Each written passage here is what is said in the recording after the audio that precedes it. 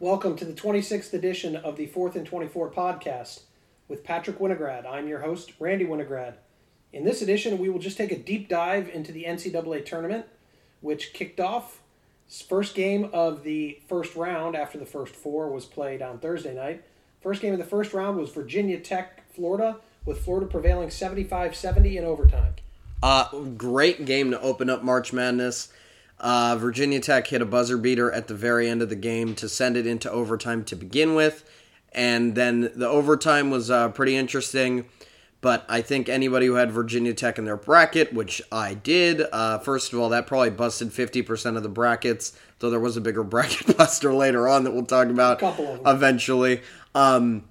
But I think this game was a really, really great game. I would like to say that I am not happy with how many and ones Colin Castleton drew, because I don't think it is possible for him to make that many and ones, and I've seen it and I saw it too many times at Michigan. But anyway, moving on to the next game. Next game was a matchup of 3-4 in the South region, with the number 3 seeded Arkansas Razorbacks prevailing over the number 14 seed Colgate. I don't know what their nickname is, 85-68. The Raiders. This game looked like for a while that Seth Davis's lock of the week. Colgate beating Arkansas, the trendy 3-14 upset. The game closed at under a 10-point line, which is ridiculous for a 3-14 game. It's insane. Colgate was such a trendy upset pick, and I honestly could not tell you why. I think they couldn't have drawn a worse matchup than Arkansas, because they drew the only 3 seed that just scores and doesn't play defense anyway. So they were perfectly matched for Colgate's style. Colgate was up in this game, had a 16-2 run at some point, but Arkansas at the end of the first half just completely shut this game down.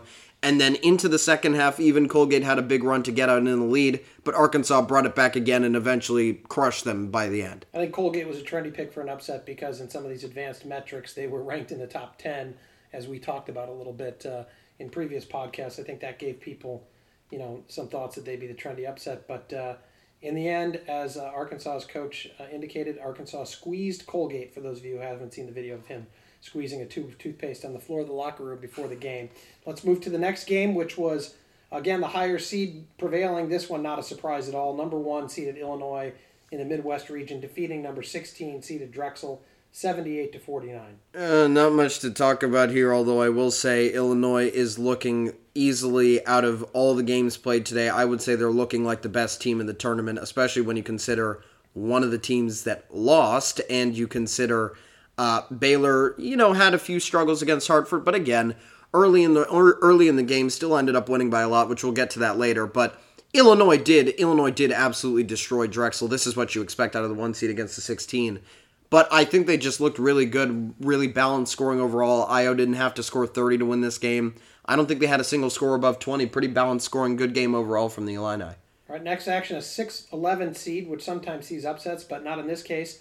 Number 6 seed Texas Tech defeated number 11 seed Utah State in South Region action 65-53. If you like offense, you should definitely have never turned on this game at all. These are two very, very good defensive teams. In the end, scored in the 60s to the 50s at the end. It was a great game, too. Utah State, well, for the first half at least, Utah State had a lead, and then by the time the second half started, Texas Tech had a huge run to start the second half. I think 24-4 at some point was the run, spanning across the end of the first to the beginning of the second or the middle of the second, and then eventually just kept hanging on to that lead and ended up winning by 12. So not much madness at all in those first 4 games, but the 5th game the madness started. It was a matchup of the 2 versus 15 in the South region. Ohio State, number 2 seeded, against Oral Roberts, and Oral Roberts prevailed over Ohio State 75-72. The Buckeyes with another close game at the end of the game. In overtime, yep. Yes, in overtime. Patrick, your thoughts on this?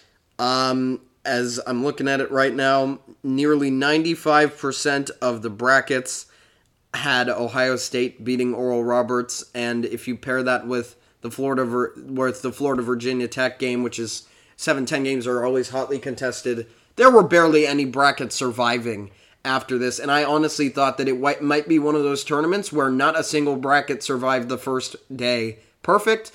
In the end, I think there are a few perfect brackets, maybe not actually, but overall, I mean, Ohio State, this is the fourth game in a row that they've had the lead at the end of the game and have just completely failed to close out games.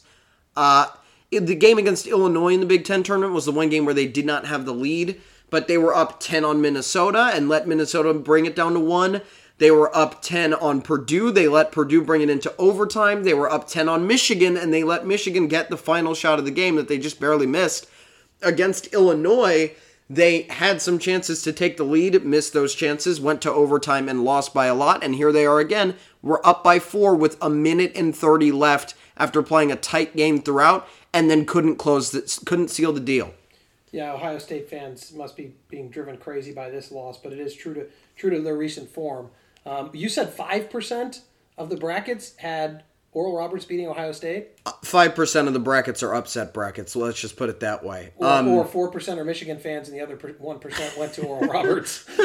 Yeah, I mean, it's possible, but I think I looked at the quote-unquote people's bracket that ESPN did that compiled all the results of what every single bracket picked, and I think actually the largest percentage favorite was Gonzaga at 98%. So there's definitely, if 2% of people are picking against Gonzaga, it definitely makes sense that there's 5% against Ohio State. Although I will say they were playing the leading scorer in the country, Max Abmas, which I don't know why his name is pronounced like that, but you know what it is. I'll respect it. They played a really good team, but you know what? They had 2 scorers at 29 points and 30 points, and that still won them the game. That's not a good look for Ohio State. Yeah, I'm wondering if we're stuck on these brackets, but we're going to talk about brackets later. But while we're on this topic, I bet from being in brackets with people, there are a lot of people who just pick brackets, and I think some people don't understand that if you're 15 versus 2, they might not know anything about basketball and think 15 is bigger than 2, so you're better. And then there's also pools where if you come in last place, I've been in some of these. You win the pool. I was about to say there might be some let's hope to get last placers in there. Yeah, that's true. All right, well, we'll move off of that monumental upset and go to a game that wasn't a monumental upset involving number 1 Baylor and number 16 Hartford in the South region. Baylor prevails easily 79-55. Again, Baylor playing pretty well at the beginning. Not at the beginning of the game, but towards the end of the game to make this really look like it was an ugly game on paper. In reality, this game was, I think, 13-12 Hartford halfway into the first half. But, Baylor figured it out. They drew up some plays, got some big threes, and then kind of kept the momentum rolling for the rest of the game. Not much of a challenge for them to win this game. Obviously, it's a 116 game. All right, in a game that the score, I think, doesn't show how close the game was. Number 8 Loyola Chicago prevailed over number 9 seeded Georgia Tech in the Midwest region 71-60. Yeah, this was more of a 5-6 point game than it was a 10-point game. Overall, I think we knew that coming into the game without Georgia Tech's leading scorer, Moses Wright, that would be a huge issue for them. Look, the ACC Player of the Year was out. The ACC already didn't have a good day. If you look at it, we already talked about the Virginia Tech loss. Then there's this loss, and there's even another one coming later that I would admit is at least somewhat shocking. Overall, Georgia Tech, they did their best without their best player. But let's give them credit. They had a great season. They were on the bubble all the way until the end, and then ended up easily in the tournament also with that auto qualifier. They won the ACC this year. So, great season for Georgia Tech, but unfortunately got a bad break with the player testing positive, their best player, right before the game. Well, we move to the dreaded 12-5 matchup. That's dreaded if you're a 5 seed. It's very trendy, and the stats say, as we've talked about, that somehow, some way, a 12 usually beats a 5. And in the Midwest region, the 12-seeded Oregon State Beavers defeated the 5th-seeded Tennessee Volunteers 70-56. Oregon State continuing to be on a roll from their Pac-12 rolling in the tournament. I would say this is probably the least likely 5-12 matchup. I would say everybody was in agreement with that. I think Winthrop was the most popular pick by numbers, and I think UCSB was one of the biggest picks because of Creighton's kind of confusing end to the season. There's a lot of people picking Georgetown because they won the Big East. So you got all those 3 games. Then you got Oregon State against a Tennessee team who has really been playing well at the very end of the season. But Tennessee is a tale of 2 seasons. They started off 10-1 and they ended 8-8 in their final 16. And I think a lot of people who, including myself, put Tennessee through a few rounds. We're looking not at the 8-7 before the tournament, but we're looking at the 4-1 that was right before it and kind of cutting out that last bit. They kind of struggled at the end of the season. This team was a lot more talented than it ended up playing as. All right, in the 13-4 matchup in the Midwest, number 4 seeded Oklahoma State defeats number 13 Liberty 69-60. This game was pretty close throughout it, but, overall in the low-scoring game, a 9-point margin it's not a blowout, but it's a pretty sizable margin. Pretty easy win for Oklahoma State outside of the first half. I think they struggled a little bit to get there, to kind of get it going. But Cade Cunningham all year has scored a majority of his points in the second half. He's even had scoreless first halves and then gone on to score 20 in the end of the game. I think the game where he had 40, he only had 8 points or something like that in the first half, and then scored all the rest of the 30 in overtime and in the fourth quarter, or in the second half and overtime. So overall, Oklahoma State kind of does start slow, so this was not very surprising. But credit to Liberty for playing well. They got an upset the last time they were in the tournament. Overall, looks like a trendy program to be a 5-12 upset pick for a few years. And in another game that I think was the surprising result just because of the margin of victory, number 9 seeded Wisconsin defeats number 8 seeded North Carolina in the South region 85-62. I had North Carolina in this game by a narrow margin. I thought they would offensive rebound very easily over Wisconsin. We talked about it once when Michigan played Wisconsin off a COVID pause, that Hunter Dickinson seemed to get every rebound possible, and Wisconsin's big men in that game combined for 0 rebounds in the entire game, which is pretty awful.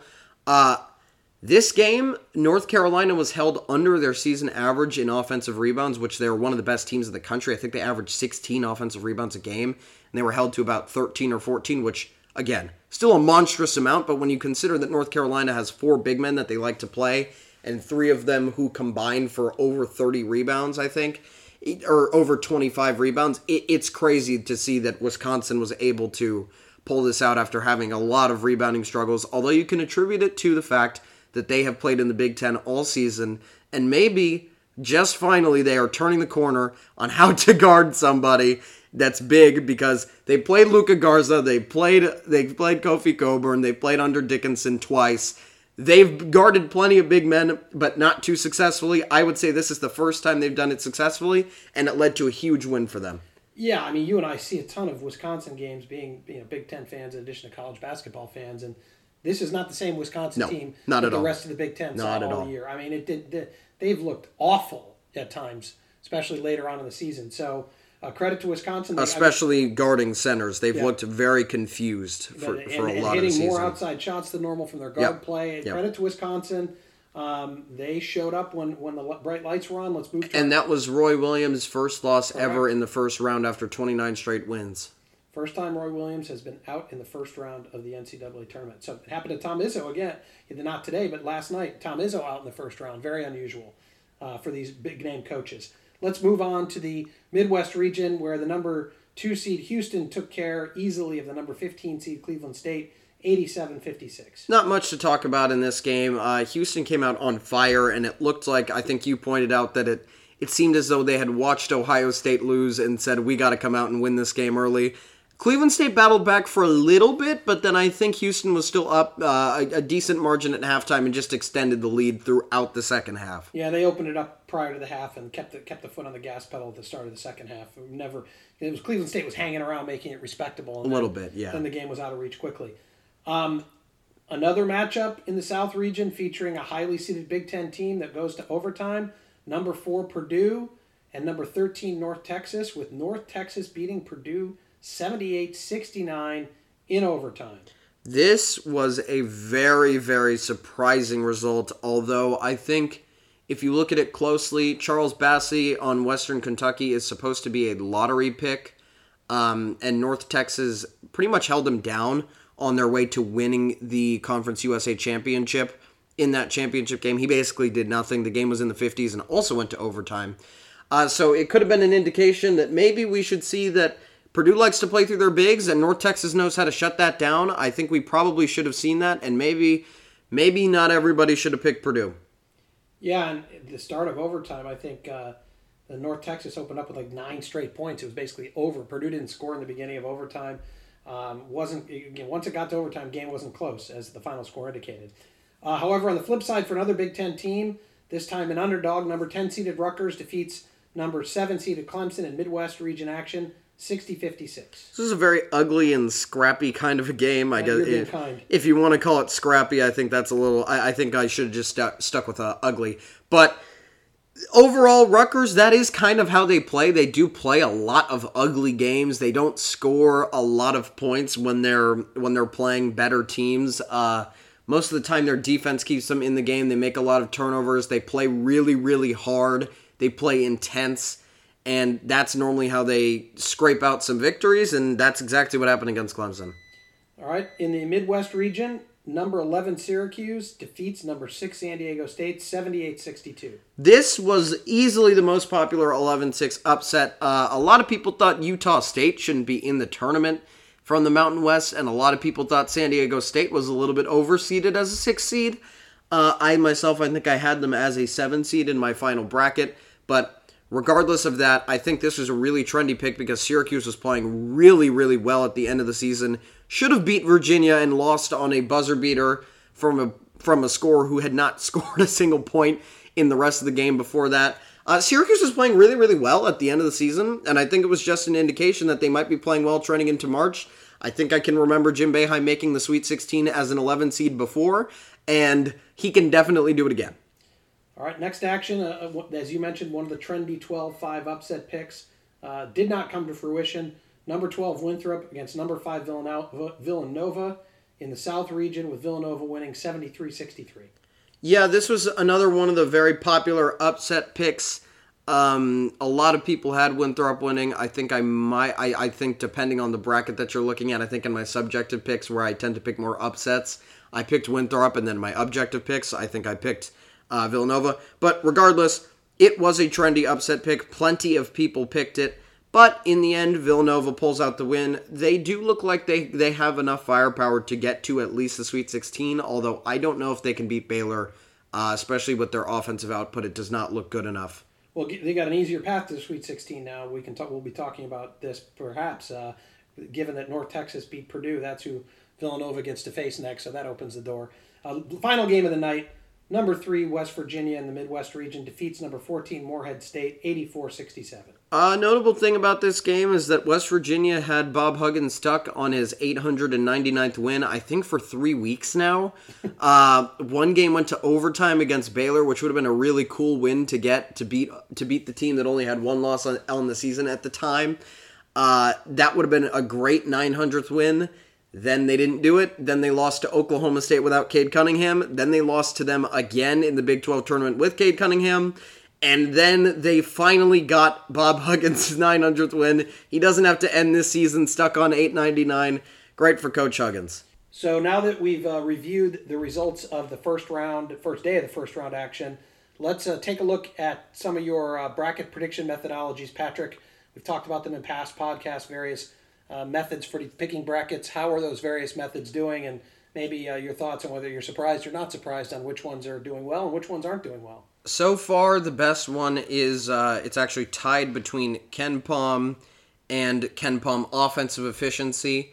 Those are doing the best currently, although I think Ohio State being out does put a little hit on that KenPom, because that is a team that was supposed to make the Elite Eight according to that, definitely according to the Offensive Efficiency one.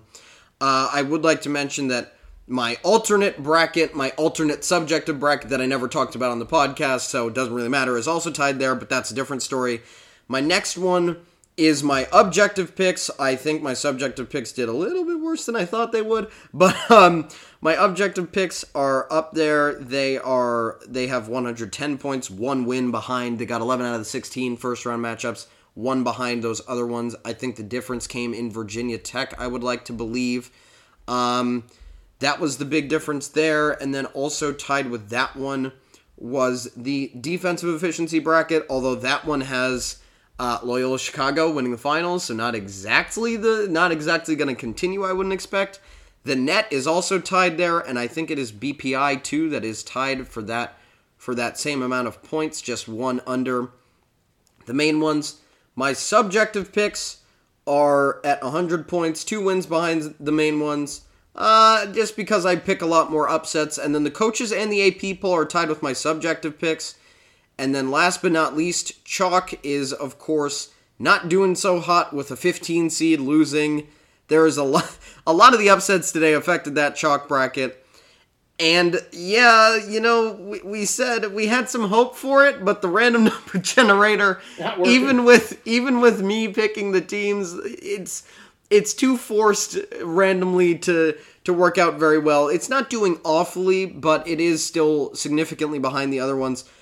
But the worst bracket by far is the upset picks, and I think there's a reason for that. That is because I tried to go safe wherever I could, except for the most popular upsets, but I picked Utah State because I figured I have to pick a 6-11 because I'm not going to pick a 1 to lose.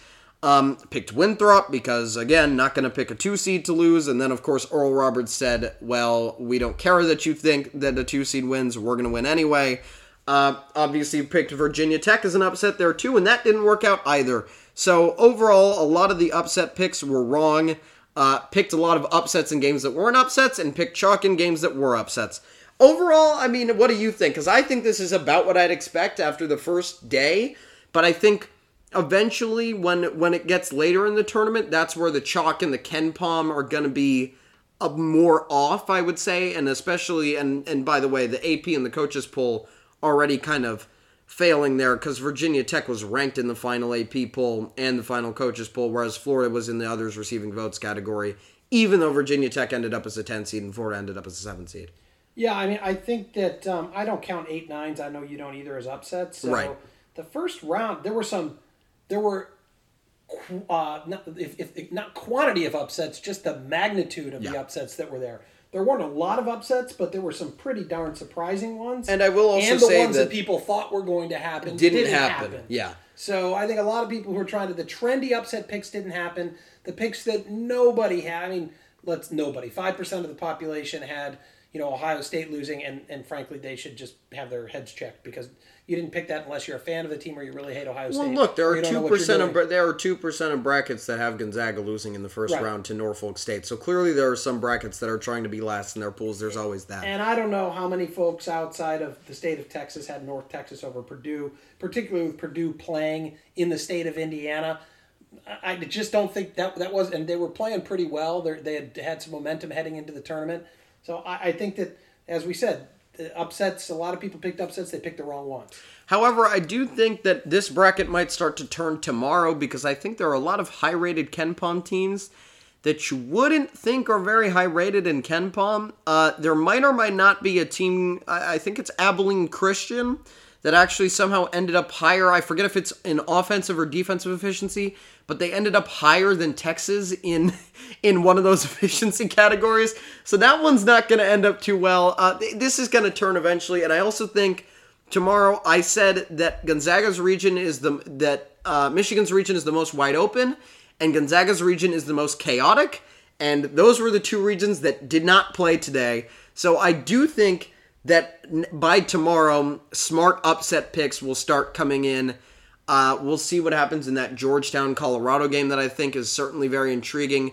UCSB and Ohio have been trendy upset picks, and we'll see what happens there. We know that Virginia literally just got into town, so there are a lot of trendy upset picks there, and I would say I'm not feeling too good about UCSB over Creighton after watching Villanova, to be quite honest, because I think the Big East was being underrated a little bit, and that might even boost some people's confidence in Georgetown beating Colorado. Well, let's talk a little bit about that as we look at tomorrow's games. You mentioned maybe the Big East being a little bit underrated.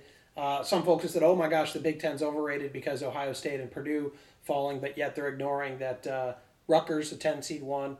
Over an ACC team that they were lower seeded against, and also Wisconsin did the same over another thing. ACC team. So what conferences, if we're looking to read some tea leaves and some upsets tomorrow, what conferences, maybe what games are you looking at, but what do you think today tells you? The ACC might end up with 0 teams in the second round other than Syracuse. I think that's a very easy possibility. I think it's just Ohio and Virginia left. There might be another team that I'm forgetting that still plays. I'm sure you could do some digging and figure that Ohio, out. Virginia is the last. I think because I think they only got 6 teams into the tournament because Louisville ended up missing it. So it's very possible Florida State, yeah. So it's very possible. Okay, well maybe with those two, I would say that is very likely to be 1-4 wins and 1-13 wins out of those 2 games. So I think you could see only two ACC teams in the in the round of 32, and who knows if one even makes it to the Sweet 16, which is crazy coming out of one of the best conferences for a long time. Obviously, the traditional powers are not as good as they have been recently. Duke, obviously, and North Carolina being an 8 seed and Duke not even making the tournament certainly hurts them.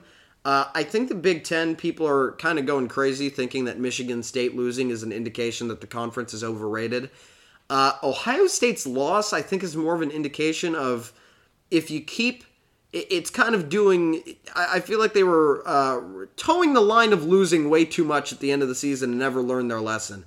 I talked about how many times they almost lost the game right at the end, and I think this time it finally came back to bite them that they are not closing out games well at all. And I think I told you before, as Michigan fans, before we played them in that game, that I said all I know is that if they're up by 10, I'm happier than us being up by 10 because they seem to find a way to choke every game by not scoring at all in the final few minutes, and that held true to form in overtime.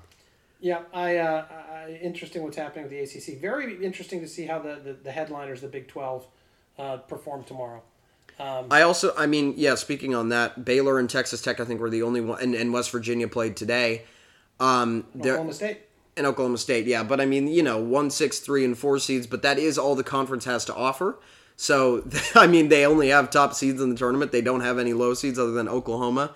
But Oklahoma, again, missing their second leading scorer, their sharpshooter, Davion Harmon. So that'll be interesting. If that's the only first-round loss the Big 12 has, then I would be pleasantly surprised with their performances. And I would say that might indicate that Baylor is a lot better than people are giving them credit for going into the tournament. I think a lot of people have Illinois beating them going to the championship game. Definitely a lot of people have Illinois winning it. And I am one of those people myself.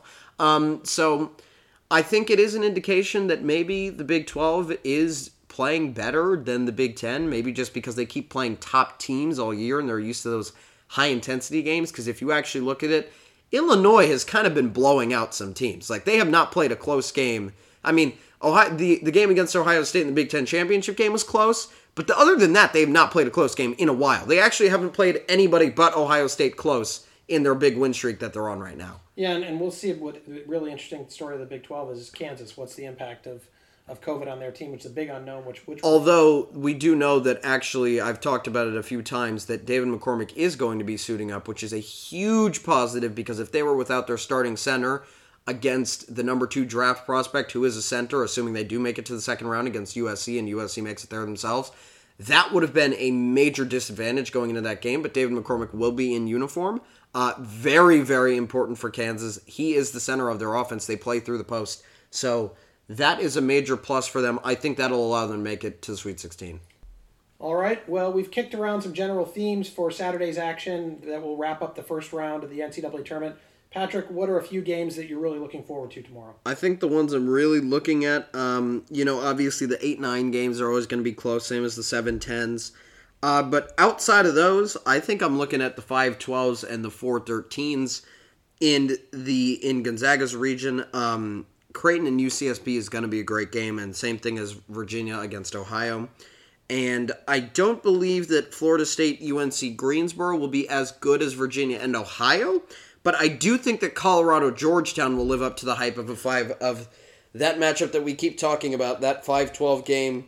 BYU UCLA seems like it's going to be an interesting game. If you've looked at social media recently, you know that BYU has a very active Twitter account. They've had some interesting stories going on with that team.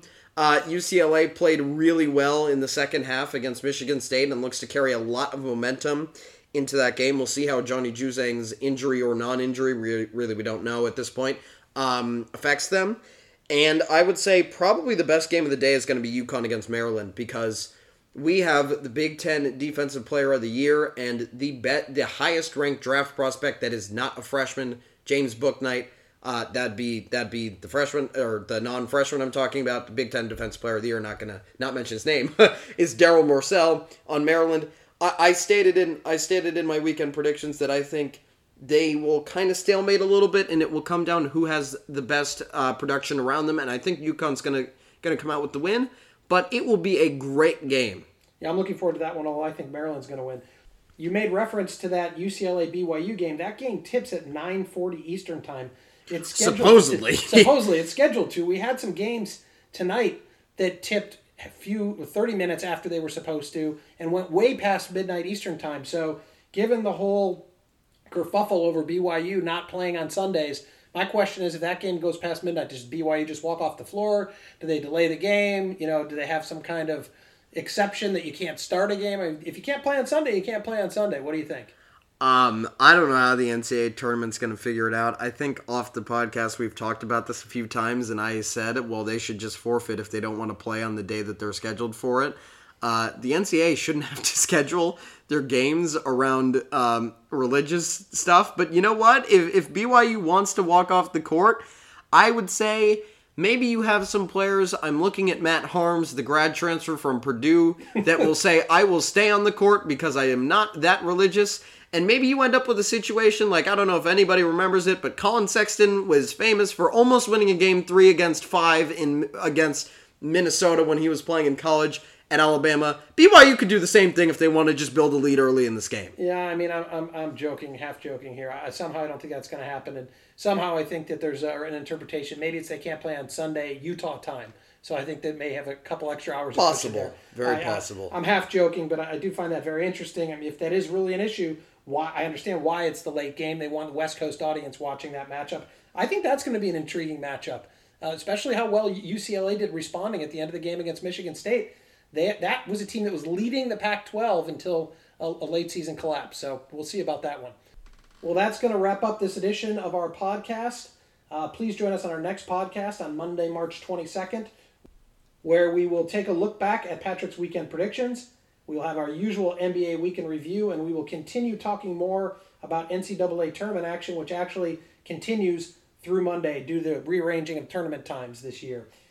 In the meantime, be sure to check out the content on our website, 4th-and-24.com, including Patrick's weekend predictions. That's at our website, 4th-and-24, which is the number 4, THAND, the number 24.com. Thank you for listening.